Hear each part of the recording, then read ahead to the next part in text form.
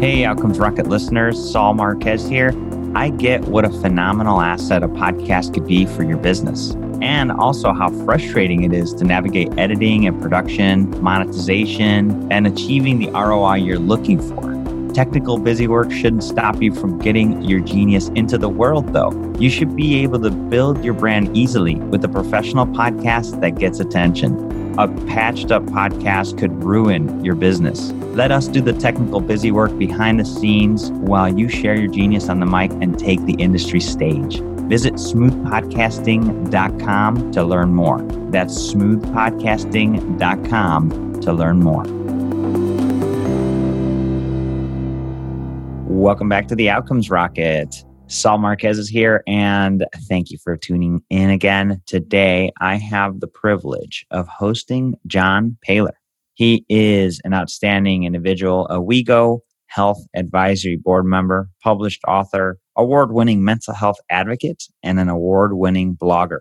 You could find his work at thebipolarbattle.com. He is an experienced founder with a demonstrated history of working in health, wellness, and fitness. He's skilled in writing, customer service, coaching, product design, and many other things. But his mission in life and in the healthcare space is to really be a guide, a shepherd to those struggling with mental health challenges. We all know that mental health is more common than maybe we initially thought. 1 out of every 5 of us is working with some sort of mental health challenge, and John has made it his mission to address it. And so today we're going to be talking about how he's doing that with his book, his podcast, his blog. And it's such a privilege to have him here today. John, such a pleasure to have you here. Thanks, Saul, for having me. That was an awesome introduction. Thanks, man. I appreciate it. Hey, absolutely. Yeah. Now, you do a lot of really neat things. And Thanks. Really, during these COVID times, obviously mental health is one of those things that is a challenge for all of us. It was 1 out of 5. I'd say it's 4 out of 5 now. Mm-hmm. Yeah, I know. You're right. It's impacting us all more than people, I think, can see, So what inspires your work in mental health? Well, Saul, I was diagnosed with bipolar disorder type 1 back in 1999. Okay. And since then, I've been doing everything in my power to manage it. Because at the very beginning, all the doctors said there's no cure, but it can be managed successfully with the right treatment. And so over the years, I was very persistent in following the doctor's recommendations, trying different medications, therapies, procedures, ECT, stuff like that. And finally, a few years ago, probably about 5 years ago, I decided that I needed to do something with my life to help people more so than I was. Because I've always been drawn to helping people in one way or another. I was a personal trainer for a while. I worked as a CNA. A lot of my past jobs have been in helping people. So anyways, what inspired me to get into helping people with bipolar disorder was using my own story and what's helped me. I wanted to be able to give that information to people in my shoes that may not have had the support that I had or that are newly diagnosed. Or, I felt like I was in a good position to be a voice and a supportive voice to those that need it. And so, Saul, it was pretty crazy because for so many years, I felt the stigma against those of us with mental illness, with bipolar disorder. I felt pretty shamed, that I had this thing. And so I never talked about it with anybody really outside of my close-knit circle of friends and my family. And so once I got over that, then I thought, man, I'm helping people.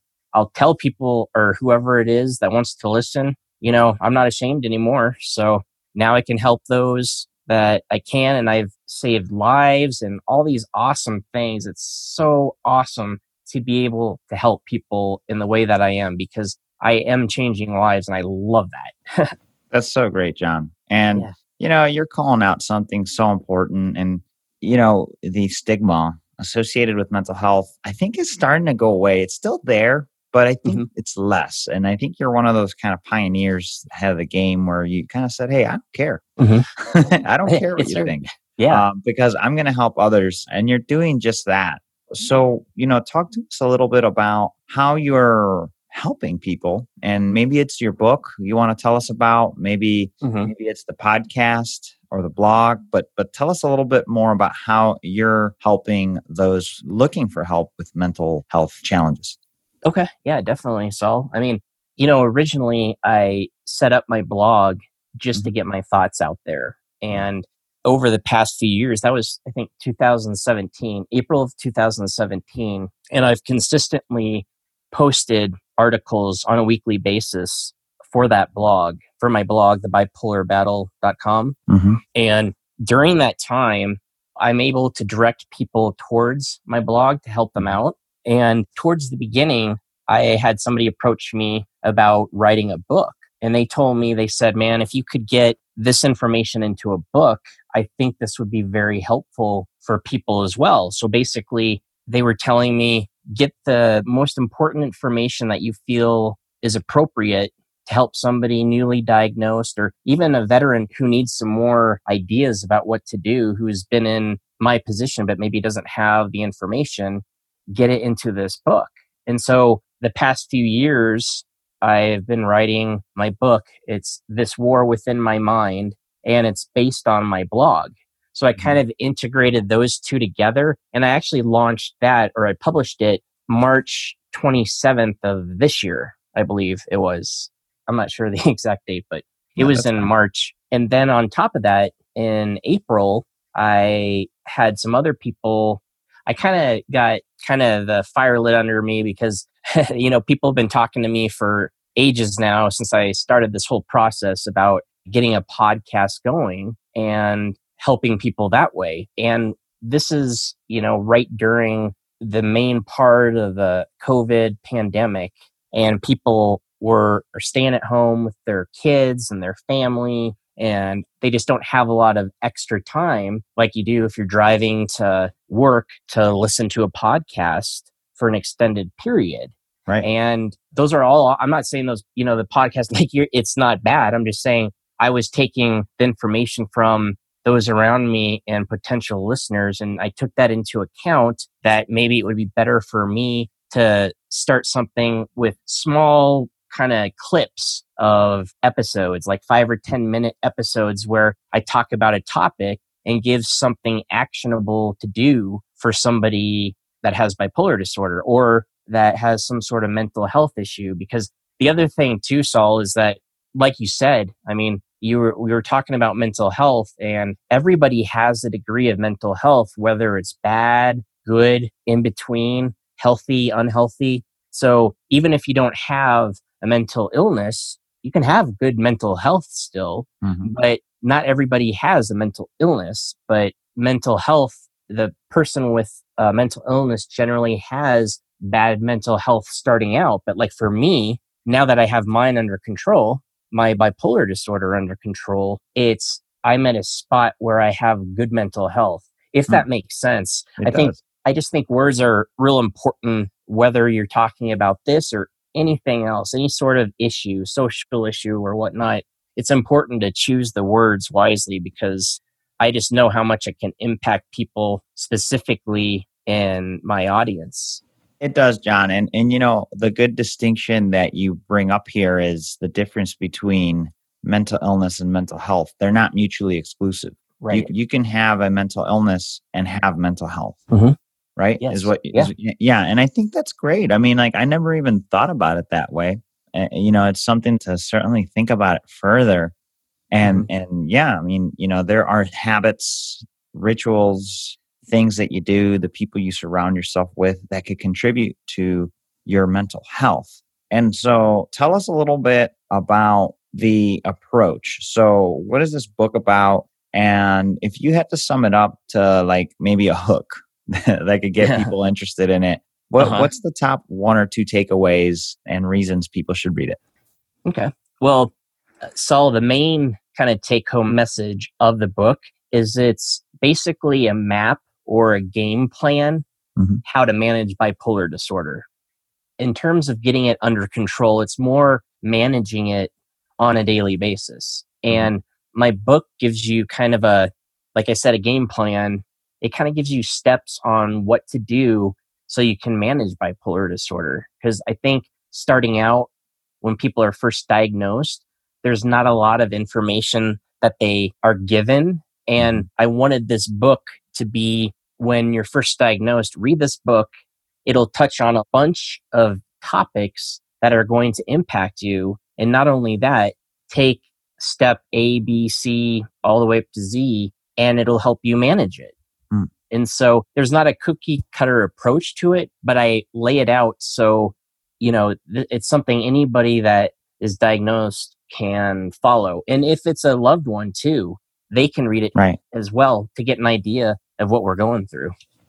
That's great. And even, if it's a mental health care provider that's looking to maybe understand maybe firsthand, right? From somebody, it's also an opportunity for them to read the account of that you went through and what you do that's helped you. Maybe it could help one of their patients. Yeah, exactly. I mean, real quick, so I'll just, the book, I wrote it as well because there's so many clinical books out there by doctors, psychologists, PhDs, and they're awesome. They're great references. They can help out so much, but I've noticed there's not a lot of books that are written by those with bipolar disorder that show how we manage it. There's a lot of memoirs and what it's like to actually have it and to go through an episode or whatnot. But coming from a patient perspective, as a patient advocate, I think has a lot of value because those doctors or clinicians or whatnot, they're not at home each day with us. We see them once a month for maybe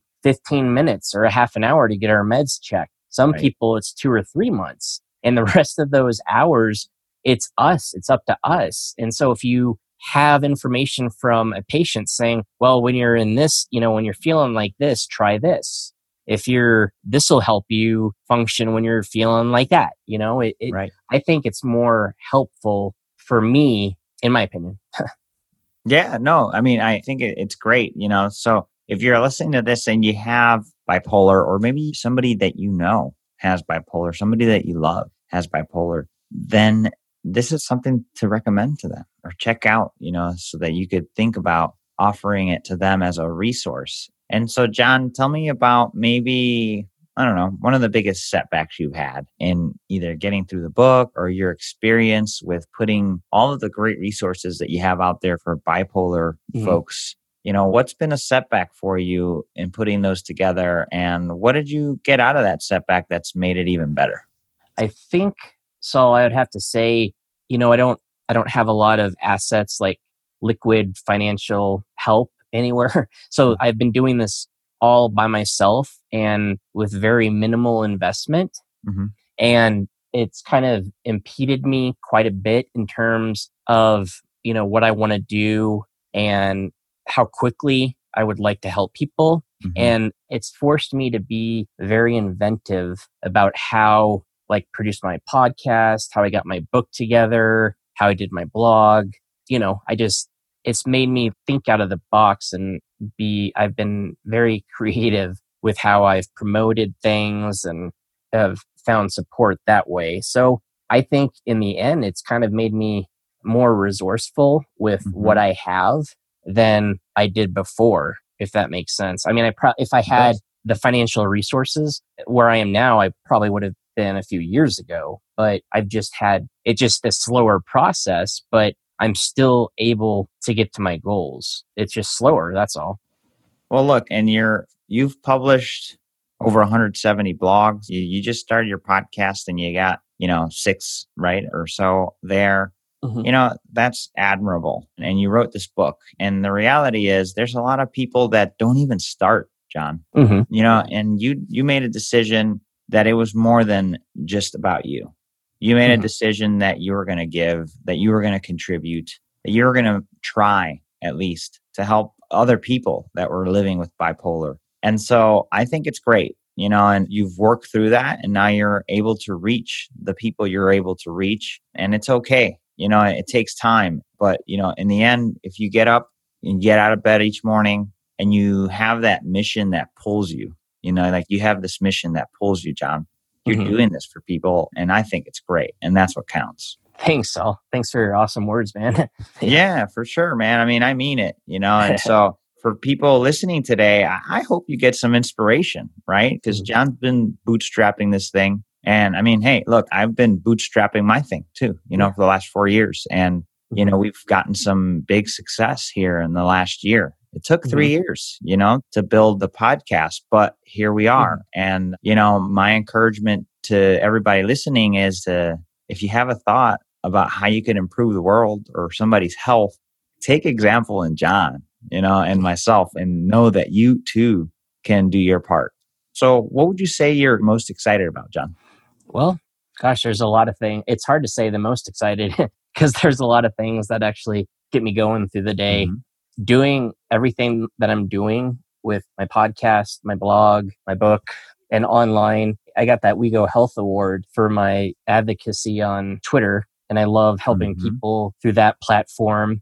I absolutely adore my kids and my wife. They just get me excited about life. I love seeing my little son grow and learn how to ride a bike, and like we did yesterday. And it pumps me up. I think there's a lot to be grateful for. So I agree, John. And so as we wrap things up here, now, folks, I want to remind you, you could find John's work, or you could send people to John's work at thebipolarbattle.com. You'll see his 170 plus posts there, his podcast, links to his book, just a great resource for anybody working with bipolar. John, what would you leave the listeners with as we conclude here? And what would be the best place that they could reach out to you personally if they have any questions or just looking to connect? So the best way to connect would be on Twitter at bipolarbattle, or through my email. My email is john@thebipolarbattle.com. That's a good way to get in touch with me as well. And I think the last thing I'd like to leave with your listeners, Saul, is just when it comes to bipolar disorder or any sort of mental illness, whether it's schizophrenia, OCD, anxiety, depression, whatever it is, there is no cure for mental illness. But it's not that dreary. It's not the end of the world, because it can be successfully managed with the right treatment. It just takes time. It takes this journey. It took me 10 years to find a suitable treatment. And I think, like you were saying, Saul, about it's slowly, like you've been building up your podcast for 3 to 4 years, and I've been kind of building up my blog and so forth for the past 3 to 4 years. It's not overnight. It takes daily, consistent action to get anything done. And just don't give up. If something happens, just work on it the next day or whenever you can. Just don't stop, because then once you stop, that's it. You are giving up. Yeah. Yeah, it's a great message. And, you said there's no cure. And, there's no cure for diabetes. Okay. And people still manage it. There's no cure for the chronic diseases, right? COPD. Right. There's no cure, but there's a way to manage it. And I think we're getting somewhere here, John, where, people are starting to liken mental health to some of these chronic diseases, and that's okay, and so I appreciate you bringing your perspective around this to help the globe understand bipolar and also mental health in a way that is more mainstream and with the times. So thanks again for what you do, and thanks for sharing it with us here. Thanks for having me, Saul. It's been a pleasure chatting with you, man. It's been great. Hey, Outcomes Rocket listeners. No podcast? No problem. Launch a professional podcast you'll love in 4 weeks. Most people hire production companies to edit and distribute content that sounds bad and does nothing for their revenue or their network. But you could turn the key to a made-to-order podcast and skip all the pitfalls that make 90% of shows discontinue after 5 episodes. We've got the expertise, the elbow grease, and you're back on this one. Visit smoothpodcasting.com to learn more. That's smoothpodcasting.com to learn more.